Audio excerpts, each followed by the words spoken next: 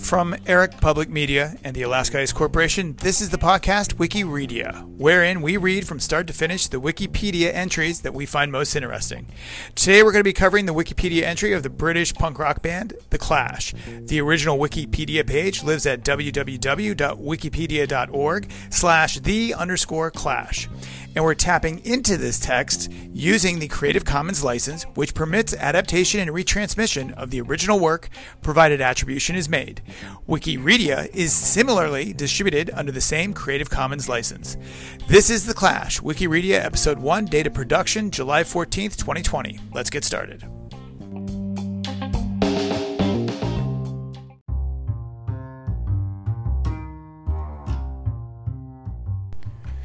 The Clash were an English rock band formed in London in 1976 as a key player in the original wave of British punk rock.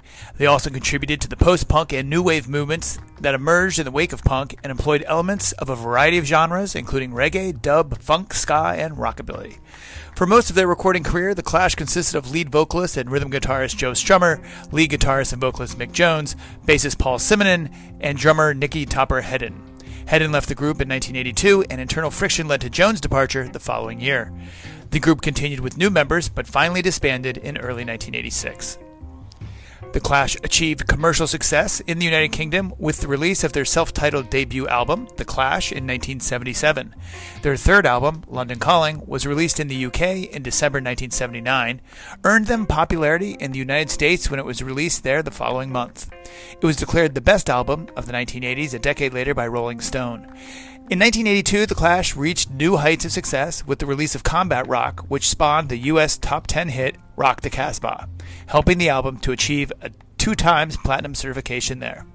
A final album, Cut the Crap, was released in 1985. In January 2003, shortly after the death of Joe Strummer, the band, including original drummer Terry Chimes, were introduced into the Rock and Roll Hall of Fame. In 2004, Rolling Stone ranked The Clash number 28 on its list of 100 greatest artists of all time.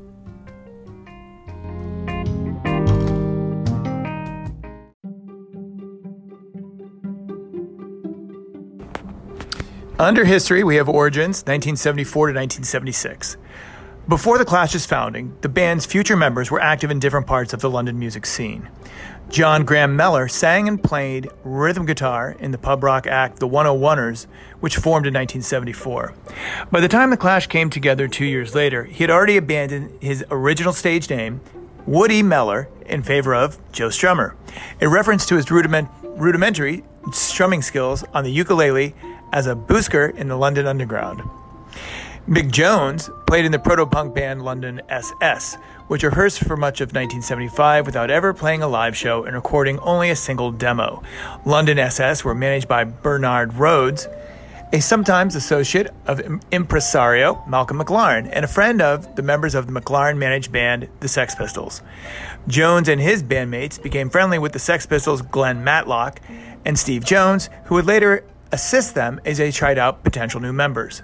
Among those who auditioned for London SS without making the cut were Paul Simonon, who tried out as a vocalist, and drummer Terry Chimes. Nicky Hedden drummed with the band for a week, then quit.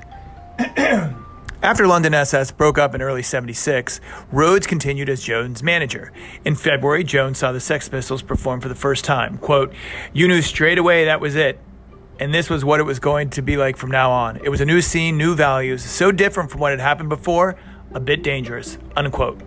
At the instigation of Rhodes, Jones contacted Simonon in March, suggesting that he learn an instrument so he could join the new band Jones was organizing. Soon, Jones, Simonon on bass, Keith Levin on guitar, and, quote, whoever else we could find to really play the drums, unquote, were rehearsing. Chimes was asked to audition for the new band and got the job, although he soon quit. The band was still searching for a lead singer. Chimes recalls one Billy Watts, who, quote, seemed to be like 19 or 18 then, as we all were, unquote, handling the duties for the time. Rhodes had his eye on Strummer, with whom he made exploratory contact. Jones and Levine had both seen him perform and were impressed as well. Strummer, for his part, was primed to make the switch.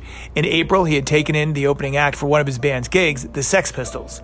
Strummer later explained, quote, I knew something was up, so I went out in the crowd, which was fairly sparse, and I saw the future with a snotty handkerchief right in front of me. It was immediately clear. Pub rock was, quote, "Hello, you bunch of drunks, I'm going to play these boogies and I hope you like them," unquote. The Pistols came out that Tuesday evening and their attitude was, quote, "Here's our tunes and we couldn't give a flying fuck whether you like them or not. In fact, we're going to play them even if you fucking hate them," unquote, unquote. On the 30th of May, Rhodes and Levine met surreptitiously with Strummer after a 101ers gig. Strummer was invited to meet up at the band's rehearsal location on Davis Road. After Strummer turned up, Levine grabbed his guitar, stood several inches away from Strummer, looked him in the eye, and began playing Keys to Your Heart, one of Strummer's own tunes. Rhodes gave him 48 hours to decide whether he wanted to join the new band that would rival the Pistols. Within 24 hours, Strummer agreed. Simonon later remarked, "Once we had Joe on board, it all started to come together." Strummer introduced the band to his old school friend Pablo LeBritton, who sat in on drums during Strummer's first few rehearsals with the group. LeBritton's stint with the band did not last long. He subsequently joined 999, and Terry Chimes, who later referred to as, quote, "one of the best drummers," unquote, in their circle, became the band's regular drummer. In West Way to the World, Jones also says, "I don't think Terry was officially hired or anything. He had just been playing with us." Chimes did not take to Strummer at first. Quote, "He was like 22 or 23 or something, and that seemed old to me then. And he had all these retro clothes and this croaky voice," unquote. Simonon came up with the band's name after they had briefly dubbed themselves the Weak Heart Drops and the Psychotic Negatives. He later explained the name's origin as, quote, "It really came to my head when I started reading the newspapers, and a word that kept recurring was the word Clash. So I thought, The Clash, what about that to the others? And they and Bernard, they went for it," unquote.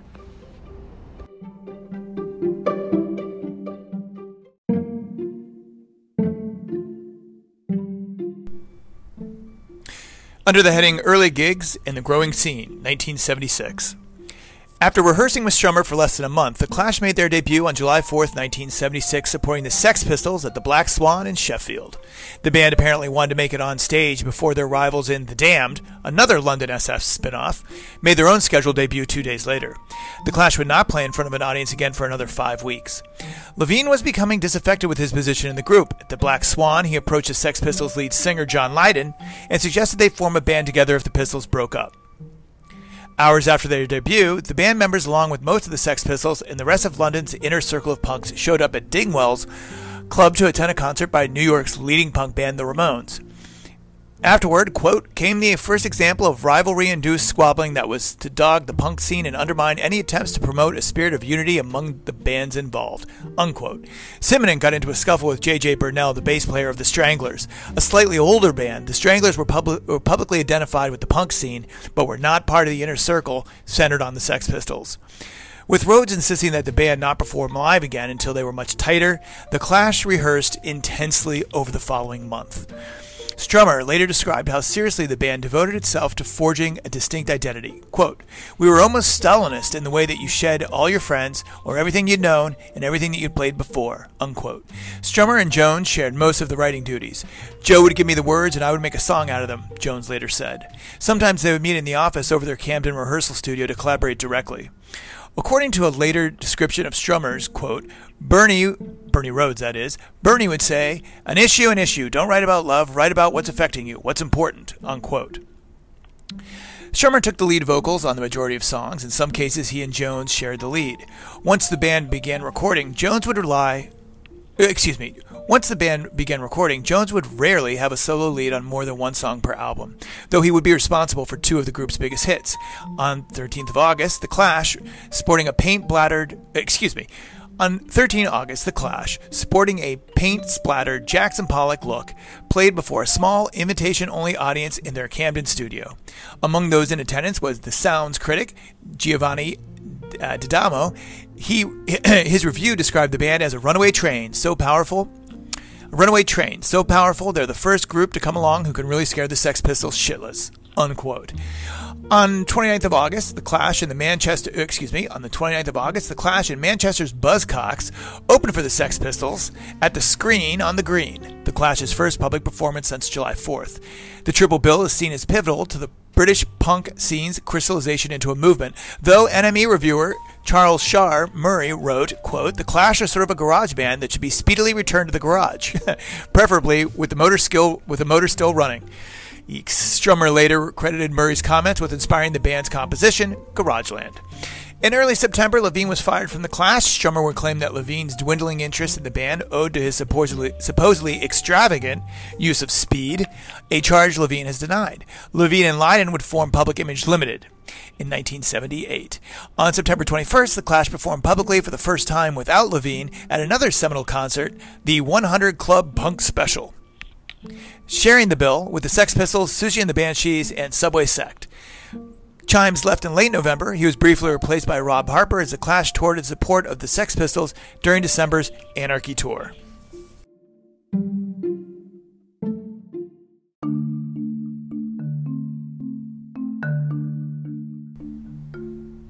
Punk outbreak and UK fame, 1977 to 1979. By the turn of the year, punk had become a major media phenomenon in the UK.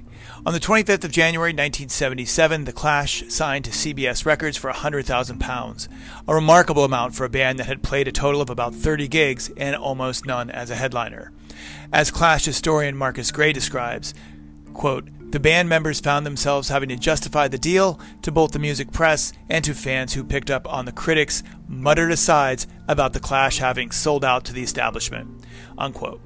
Mark Perry, founder of the leading London punk periodical Sniffin' Glue, let loose with what he would later call his big quote, which was, quote, "Punk died the day The Clash signed to CBS," unquote. As one band associate described it, the deal, quote, "was later used as a classic example of the kind of contract that no group should ever sign. The group had to pay their own tours, recordings, remixes, artwork, expenses," unquote.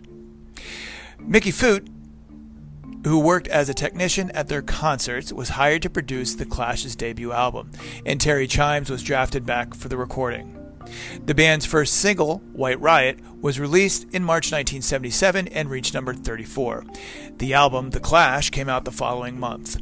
Filled with fiery punk tracks, it also presaged the many eclectic turns the band would make with its cover of the reggae song Police and Thieves. Amidst the Sex Pistols' inertia, in the first half of 1977, The Clash found themselves as the flag wavers of the punk rock consciousness, according to music journalist and former punk musician John Robb. Though the album charted well in the UK, climbing quickly to number 12, CBS refused to give it a US release, believing that its raw, barely produced sound would make it unremarkable there. A North American version of the album, with a modified track listing, was eventually released in the US 2 years later in 1979, after the UK original became the best-selling import album of the year in the United States. Chimes, whose career aspirations owed little to the punk ethos, had left the band again and soon after the recording sessions. He later said, quote, the point was I wanted one kind of life and they wanted another, and like, why we are working together if we want completely different things, question mark, end quote. As a result, only Simonon, Jones, and Strummer were featured on the band's cover, and Chimes was credited as Tory Chimes. Strummer later described what followed, quote, "We must have tried every drummer that then had a kit. I mean every drummer in London. I think we counted 205, and that's why we were lost until we found Topper Hedden," unquote. Hedden, who played briefly with Jones's London SS, was named Topper by Simonon, who felt he resembled the Topper comic book character Mickey the Monkey. An excellent musician, Hedden could also play piano, bass, and guitar. The day after he signed up, he declared, quote, "I really wanted to join The Clash. I wanted to give them even more energy than they've got, if that's possible," unquote. Interviewed over 2 decades later, he said his original plan was to stay briefly, gain a name for himself, then move on to a better gig. In any event, Strummer later observed, quote, "Finding someone who not only had the chops, but the strength and the stamina to do it was just the breakthrough for all of us." In May, the band set out on the White Riot tour, headlining a punk package that included the Buzzcocks, Subway Sect, the Slits, and the Prefects. The day after a Newcastle gig, Strummer and Hedden were arrested for stealing pillowcases from their hotel room. That same month, CBS released Remote Control as the debut LP's second single, defying the wishes of the band, who saw it as one of the album's weakest tracks. Hedden's first recording with the band was the single Complete Control, which addressed the band's anger at the record label's behavior. It was co-produced by famed reggae artist Lee Scratch Perry. although Foot was summoned to ground things a bit, and the result was pure punk rock. Released in September 1977, NME noted how CBS allowed the group to, quote, bait their masters. It rose to number 28 on the British charts and has gone on to be cited as one of punk's greatest singles. In February 78, the band came out with the single Clash City Rockers. June saw the release of White Man in Hammersmith Place, which surprised fans with its reggae rhythm and arrangement. Before the Clash began recording their second album, CBS requested that they adopt a cleaner sound than its predecessor in order to reach American audiences. Sandy Pearlman, known for his work with Blue Oyster Cult, was hired to produce the record. Simon later recalled, recording that album was just the most boring situation ever. It was just so nitpicking, such a contrast to the first album. It ruined any spontaneity, unquote.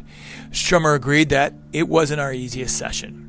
Although some listeners complained about its relatively mainstream production style, Give 'Em Enough Rope received largely positive reviews upon its November release. It hit number 2 in the UK, but it was not the American breakthrough that CBS had hoped for, reaching only number 128 on the Billboard chart. The album's first UK single, The Hard Rockin' Tommy Gun, rose to number 19, the highest chart position for a Clash single to date. In support of the album, the band toured the UK supported by the Slits and the Innocents. The series of concerts, there were more than 30 from Edinburgh to Portsmouth, were promoted as the Sorted Out Tour. The band subsequently undertook its first largely successful tour of North America in February 1979.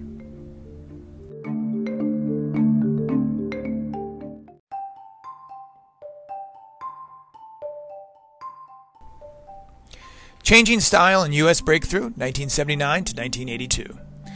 In August and September 1979, The Clash recorded London Calling. Produced by Guy Stevens, a former A&R executive who had worked with Mott the Hoople and Traffic, the double album was a mix of punk rock, reggae, ska, rockabilly, traditional rock and roll, and other elements possessed of an energy that had hardly flagged since the band's early days and more polished production. The title of the track also happened to be heavily influenced by the BBC World Service call signal and the panic that resulted in the 3 Mile Island nuclear scare. It is regarded as one of the greatest rock albums ever recorded.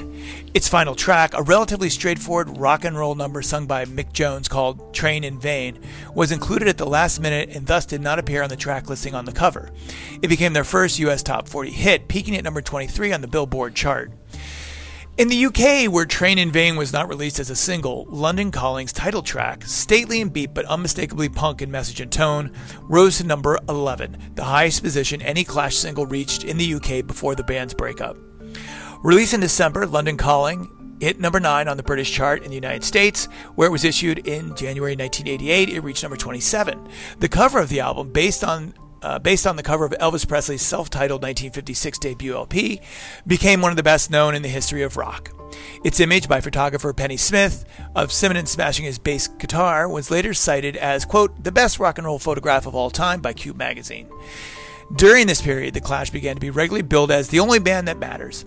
Musician Gary Lucas, then employed by CBS Records Creative Services departments, claimed to have coined that tagline.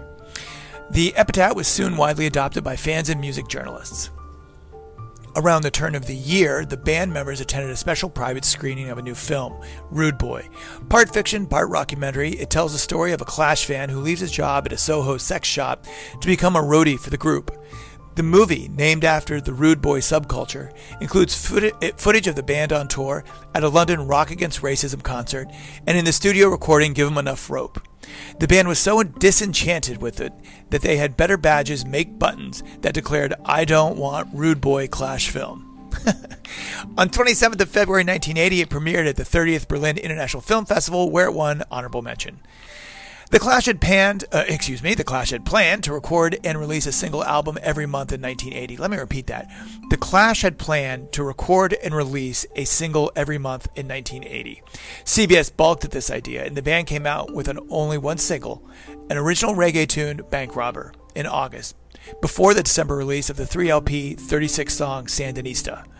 The album again reflected a broad range of musical styles, including extended dubs, and one of the first forays into rap by a major rock band, following Ant Rap by Adam and the Ants, which was released a month earlier. Produced by the band's members with the participation of Jamaican reggae artist Mickey Dredd, Sandinista was their most controversial album to date, both politically and musically. Critical opinion was divided, often within individual reviews. Trouser Press's Ira Robbins described half the album as great, half as nonsense, and worse. In the new Rolling Stone record guide, Dave Marsh argued, Sandinista is nonsensically cluttered, or seems sensically cluttered. One of the Clash's principal concerns is to avoid being stereotyped. The album fared reasonably well in America, charting at number 24. In 1981, the band came out with a single, This Is Radio Clash, that further demonstrated their ability to mix diverse influences such as dub and hip-hop. They set to work on their fifth album in September, originally planning it as a 2-LP set with the title Rat Patrol from Fort Bragg. Jones produced one cut, but the other members were dissatisfied. Production duties were handed to Glyn Johns, and the album was conceived as a single LP, released as Combat Rock in May 1982. Though filled with offbeat songs, experiments with sound collage, and spoken word vocals by beat poet Allen Ginsberg, it contained 2 radio-friendly tracks. The lead-off single in the U.S. was Should I Stay or Should I Go, released in June 1982, and another Jones feature in a rock and roll style to Train in Vain. It received heavy airplay on AOR stations. The follow-up, Rock the Casbah, put lyrics addressing the Iranian clampdown on imports of Western music to a bouncy dance rhythm. The singles were released in the opposite order in the UK, where they were both preceded by Know Your Rights. The music for Rock the Casbah was composed by Hedden, who performed not only the percussion but also the piano and bass heard on the recorded versions. It was the band's biggest U.S. hit ever, charting at number 8, and the video was put into heavy rotation by MTV. The album itself was the band's most successful, hitting number 2 in the UK and number 7 in the US.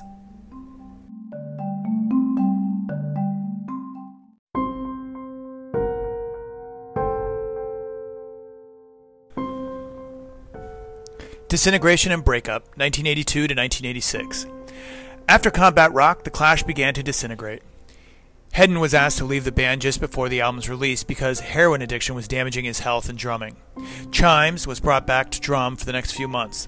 The loss of Hedden, well liked by the others, exposed growing friction within the band. Jones and Strummer began to feud. The band opened for The Who on a leg of their final tour in the U.S., including a show at New York's Shea Stadium. Though the Clash continued to tour, tension continued to increase. In early 1983, Chimes left the band after the Combat Rock tour because of infighting and turmoil. He was replaced by Pete Howard for the U.S. Festival in San Bernardino, California, which the Clash co-headlined along with David Bowie and Van Halen. The band argued with the event's promoters over inflated ticket prices, threatening to pull out unless a large donation was made to a local charity.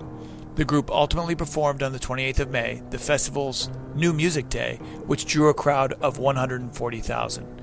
After the show, members of the band brawled with security staff. This was Jones' last appearance with the group. In September 1983, he was fired. Shortly thereafter, he became a founding member of General Public, but left that band as they were recording their first album. Nick Sheppard, formerly of the Bristol band based The Cortinas, and Vince White were recruited as the Clash's new guitarists. Howard continued as the drummer. The reconstituted band played its first shows in January 1984 with a batch of new material and launched into the self-financed Out of Control tour, traveling widely over the winter and into the early summer. At a striking miners' benefit show in December 1984, they announced that a new album would be released in the new year. The recording sessions for Cut the Crap were chaotic, with manager Bernard Rhodes and Strummer working in Munich. Most of the music was played by studio musicians, with Sheppard and later White flying in to provide guitar parts. Struggling with Rhodes for control of the band, Strummer returned home. The band went on a busking tour of public spaces and cities throughout the UK, playing acoustic versions of their hits and popular cover tunes. After a concert in Athens, Strummer went to Spain to clear his mind. While he was abroad, the first single from Cut the Crap, the mournful This Is England, was released to mostly negative reviews.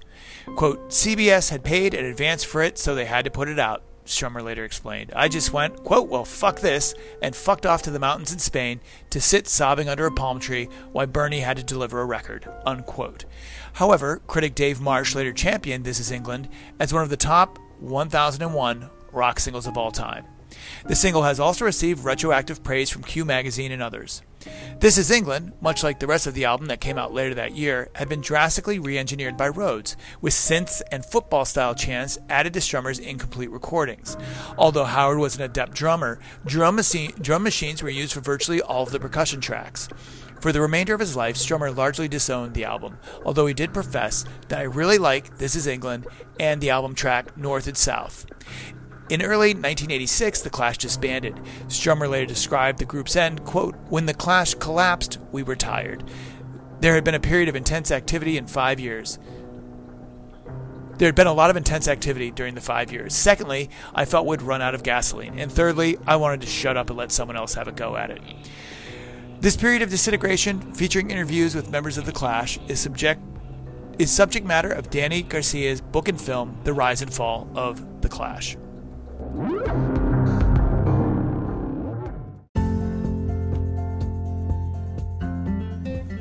Collaborations, reunions, and Strummer's death, 1986 to present.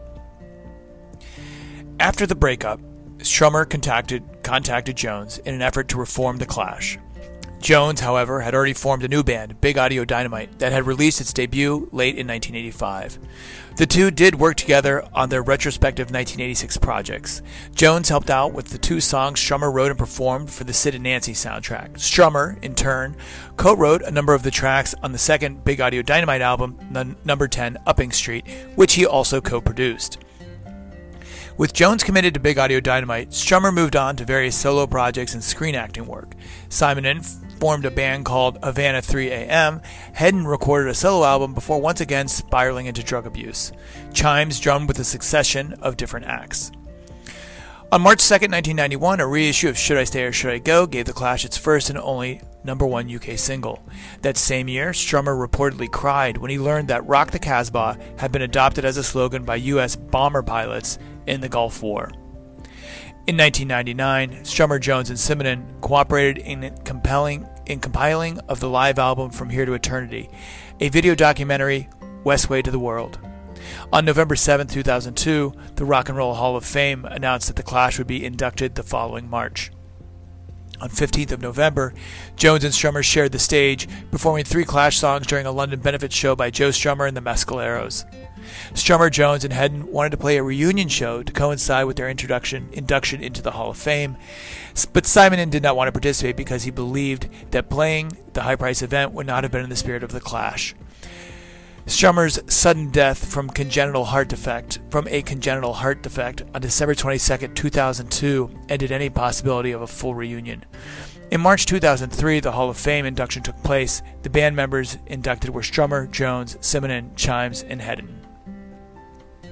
In early 2008, Carbon Silicon, a new band founded by Mick Jones and his former London SS bandmate Tony James, entered into a 6-week residency at London's Inn on the Green. On opening night, January 11th, 2008, Hedden joined the band for The Clash's Train in Vain. An encore followed with Hedden playing drums on Should I Stay or Should I Go, this being the first time since 1982 that Hedden and Jones had performed together on stage. Jones and Hedden returned in September 2009 to record the 1970s Clash B-side Jail Guitar Doors with Billy Bragg. The song is a namesake of a charity founded by Bragg which gives musical instruments and lessons to prison inmates. Joan, Hedden, and Bragg were backed by former inmates during the session, which was filmed for a documentary about the charity, Breaking Rocks. Simonon and Jones were featured on the little track of the Gorillaz album Plastic Beach in 2010. This reunion marked the first time that the two performers had worked together in over 20 years. They later joined Gorillaz on their world tour for the remainder of 2010. In July 2012, Strummer's daughters, Jazz and Lola, gave a rare interview to discuss their upcoming 10th. On July 22, Strummer's daughters, Jazz and Lola, gave a rare interview to discuss the upcoming 10th anniversary of their father's passing, his legacy, and the possibility of a Clash reunion had their father lived. Jazz said, quote, "There was talk about the Clash reforming before he died, but there had been talk for years and years about them reforming. They had been offered stupid amounts of money to do it, but they were very good at keeping their moral ground and saying no. But I think if Dad hadn't died, it would have happened. It felt like it was in the air," unquote. On the 9th of September 2013 in the UK, and a day later in the US, The Clash released Sound System, a 12-disc box set featuring their studio albums completely remastered on 8 discs, with an additional 3 discs featuring demos, non-album singles, rarities, and B-sides, a DVD with previously unseen footage by both Don Letts and Julian Temple, original promo videos and live footage, an owner's manual booklet, reprints of the band's original Armageddon Times fanzine, as well as a brand new edition curated and designed by Paul Simonon, and merchandise including dog tags, badges, stickers, and an exclusive Clash poster. Both Mick Jones and Paul Simonon oversaw the project, including the remasters. The box set came in a package shaped as an 80s ghetto blaster. The box was accompanied by a 5-album studio set. The box set was accompanied by 5-album studio set, which contains only the first 5 studio albums, excluding Cut the Crap, and The Clash Hits Back, a 33-track, 2-CD best-of collection, sequenced to copy the set played by the band at the Brixton Fair Deal, now the Academy, on July 19, 1982. In a September 3, 2013 interview with Rolling Stone, Mick Jones discussed the band reuniting, saying that would likely never have happened. Jones said, quote, "There were a few moments at the time I was up for it. Joe was up for it. Paul wasn't. And neither probably was Topper, who didn't wind up even coming in the end. It didn't look like a performance was going to happen anyway. I mean, you usually play at that ceremony when you get in. Joe had passed by that point, so we didn't. We were never in agreement. It was never at a point where all of us wanted to do it at the same time. Most importantly for us, we became friends after the group broke up and continued that way for the rest of time. That was more important to us than the band." Quote. Jones also stated that the Sound System box set was the last time he will ever be involved in the band's releases. Quote, "I'm not thinking anymore about Clash releases. This is it for me, and I say that with an exclamation mark," Jones said. On September 6, 2013, the 3 surviving members of the group of the classic lineup, Mick Jones, Paul Simonon, and Topper Headon, reunited again for an exclusive BBC Radio 6 music show to promote their legacy and the release of Sound System. In an October 2013 interview with BBC 6 Music, Jones confirmed that Strummer did have intentions of a Clash reunion, and in fact new music was being written for a possible album. In the months prior to Strummer's death, Jones and Strummer began working on new music for what he thought would be the next Mescaleros album. Jones said, quote, "We wrote a batch, and we didn't use to write one. We used to write a batch at a time, like Gumbo. The idea was he was going into the studio with the Mescaleros during the day and then sending them all home. I'd come in at night and would work all night." Jones said months had passed following their work together when he ran into Strummer at an event. Jones was curious as to what would become of the songs he and Strummer were working on, and Strummer informed him that they were going to be used for the next Clash album.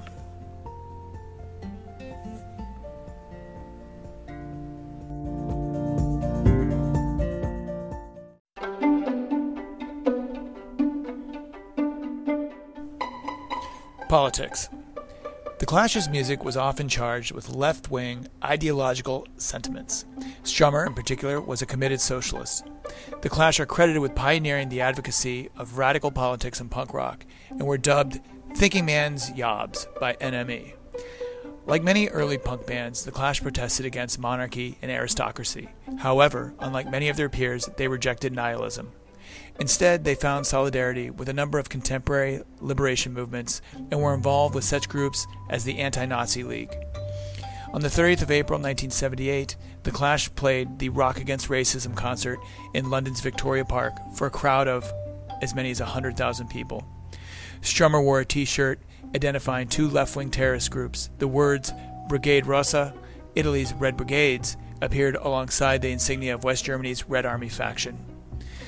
Their politics were made explicit in the lyrics of such early recordings as White Riot, which encouraged disaffected white youths to riot like their black counterparts.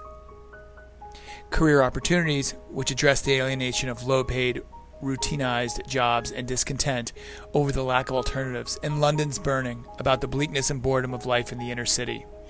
Artist Carolyn Kuhn, who was associated with the punk scene, argued that, quote, "though these tough militaristic songs were what we needed as we went into Thatcherism," unquote. The scope of the band's political interests widened on later recordings.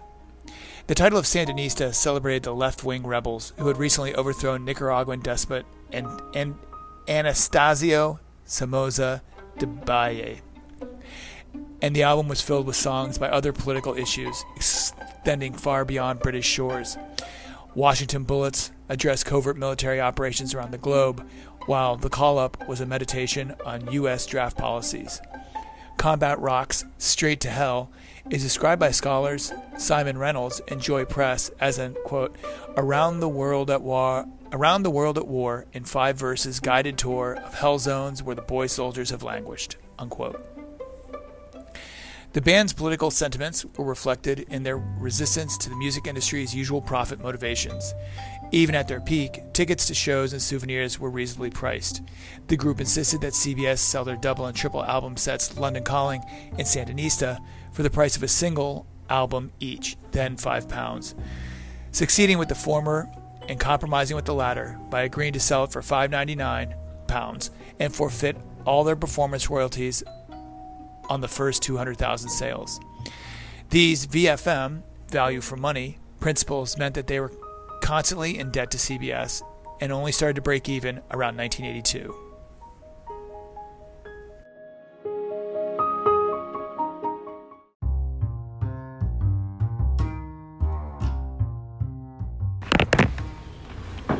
Musical style, legacy, and influence.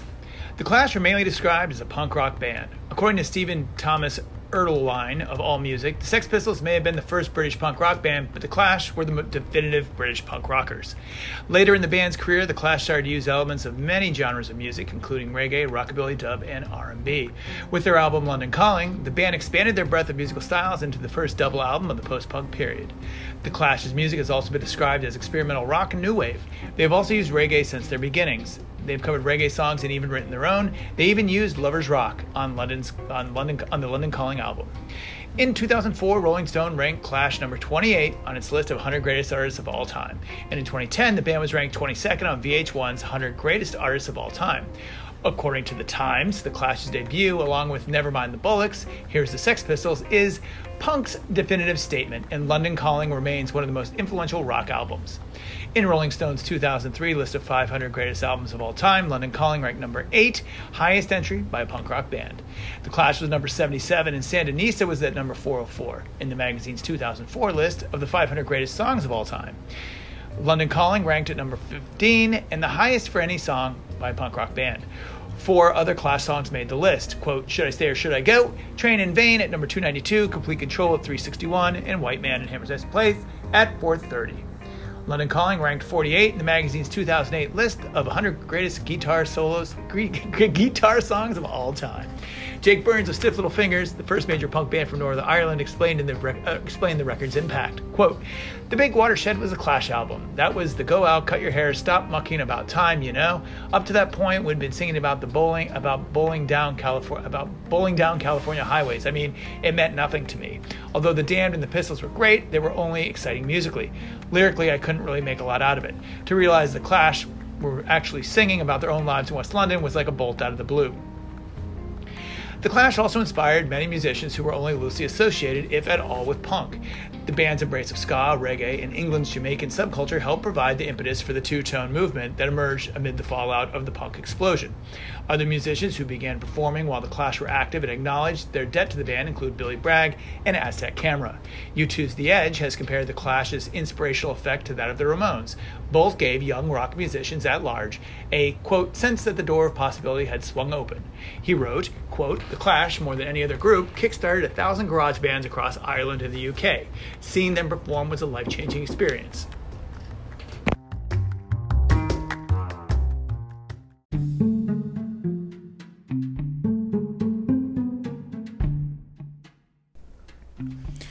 While the Sex Pistols' debut gig at Manchester's Lesser Free Trade Hall has been acknowledged as the starting point of that city's punk rock scene, the Clash's first gig at Eric's, supported by the Specials, served as a similar watershed for Liverpool.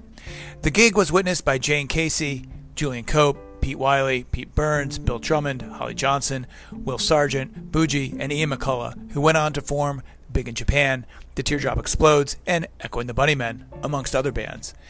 In later years, the Clash's influence can be heard in American political punk bands such as Rancid, Anti-Flag, Bad Religion, NoFX, Green Day, and Rise Against, as well as in the political hard rock of early Manic Street Preachers. California's Rancid in particular are known as incurable Clash zealots. Outside of rock music, Chuck D has credited The Clash as an inspiration for Public Enemy, in particular for the way their use of socially and politically conscious lyrics gained attention from the music press. Quote, "They talked about important subjects, so therefore journalists printed what they said, which was very pointed. We took that from The Clash because we were very similar in that regard. Public Enemy just did 10 years later." In 2019, Chuck D narrated Stay Free, The Story of The Clash, an 8-part podcast series produced by Spotify and BBC Studios. According to biographer Antonio Ambrosio, The Clash's involvement with Jamaican music and production styles has inspired similar cross-cultural efforts by bands such as Bad Brains, Massive Attack, 311, Sublime, and No Doubt. Jacob Dylan of the Wallflowers lists London Calling as a record that changed his life. Bands identified with the garage rock revival of the late 1990s and 2000s, such as Sweden's The Hives, Australia's The Vines, Britain's The Libertines, and America's The White Stripes and The Strokes, evince The Clash's influence. Among the many latter-day British acts defined as being inspired by The Clash are the Baby Shambles, the Future Heads, the Charlatans, and Arctic Monkeys. Before MIA had an international hit with Paper Planes, which is built around a sample from Straight to Hell, she referenced London Calling on 2003's Galag. A cover of The Guns of Brixton by German punk band Die Toten Hosen was released as a single in 2006. A version by reggae legend Jimmy Cliff with Tim Armstrong from Rancid was scheduled for release in November 2011. American-Irish punk band Dropkick Murphys released a cover of the song on Anti-Heroes vs. Dropkick Murphys in 1997. In June 2009, Bruce Springsteen, the E Street Band, opened their concert in Hyde Park, London, with London Calling. The concert was later released on DVD as Bruce Springsteen and the E Street Band, London Calling, live in Hyde Park. Bruce Springsteen, Little Steven, Dave Grohl, and Elvis Costello performed the same song at the Grammys in 2003 as a tribute to Joe Strummer, who died the year before. In 2009, Springsteen and the E Street Band covered Strummer's Coma Girl, while in 2014, along with Tom Morello, they opened some of their shows on the High Hopes tour with Clampdown. The band has also had a notable impact on music in the Spanish-speaking world. In 1997, a Clash tribute album featuring performances by Buenos Aires punk rock bands was released. Many rock and Espanol bands such as Todos Tus Muertos, Café Tacuba, Matita Venicidad, Los Prisioneros, Tijuana No, and Attack 77 are indebted to The Clash. Sure, I screwed all those names up. Argentina's Los Fabulosos Cadillacs covered Should I Stay or Should I Go, London Calling's Revolution Rock, and the Guns of Brixton, and invited Mick Jones to sing on their album Mal Bicho. The Clash's influence is similarly reflected in Paris-founded Mano Negra's politicized lyrics and fusion of musical styles. The band's 1982 hit Should I Stay or Should I Go is featured in multiple episodes of the 2016 Netflix sci-fi drama series Stranger Things, which is set in 1983. London Town, a film in which tells the story of a Clash-obsessed teenager who crosses paths with Joe Strummer by happenstance in 1979 and finds his life changing as a result, was released in 2016. The film received mixed reviews and featured timeline inaccuracies, along with wrong song lyrics performed by actors in the film.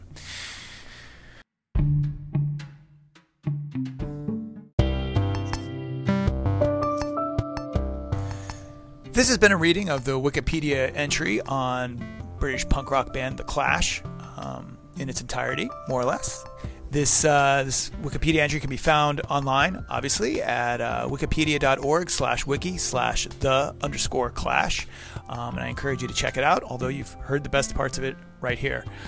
This podcast is called Wikiredia, in which we find interesting Wikipedia pages and read them in their entirety, and distribute under Creative Commons.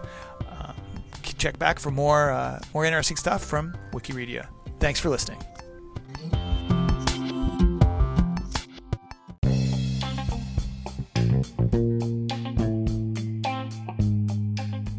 That's it for today's episode of Wikiredia.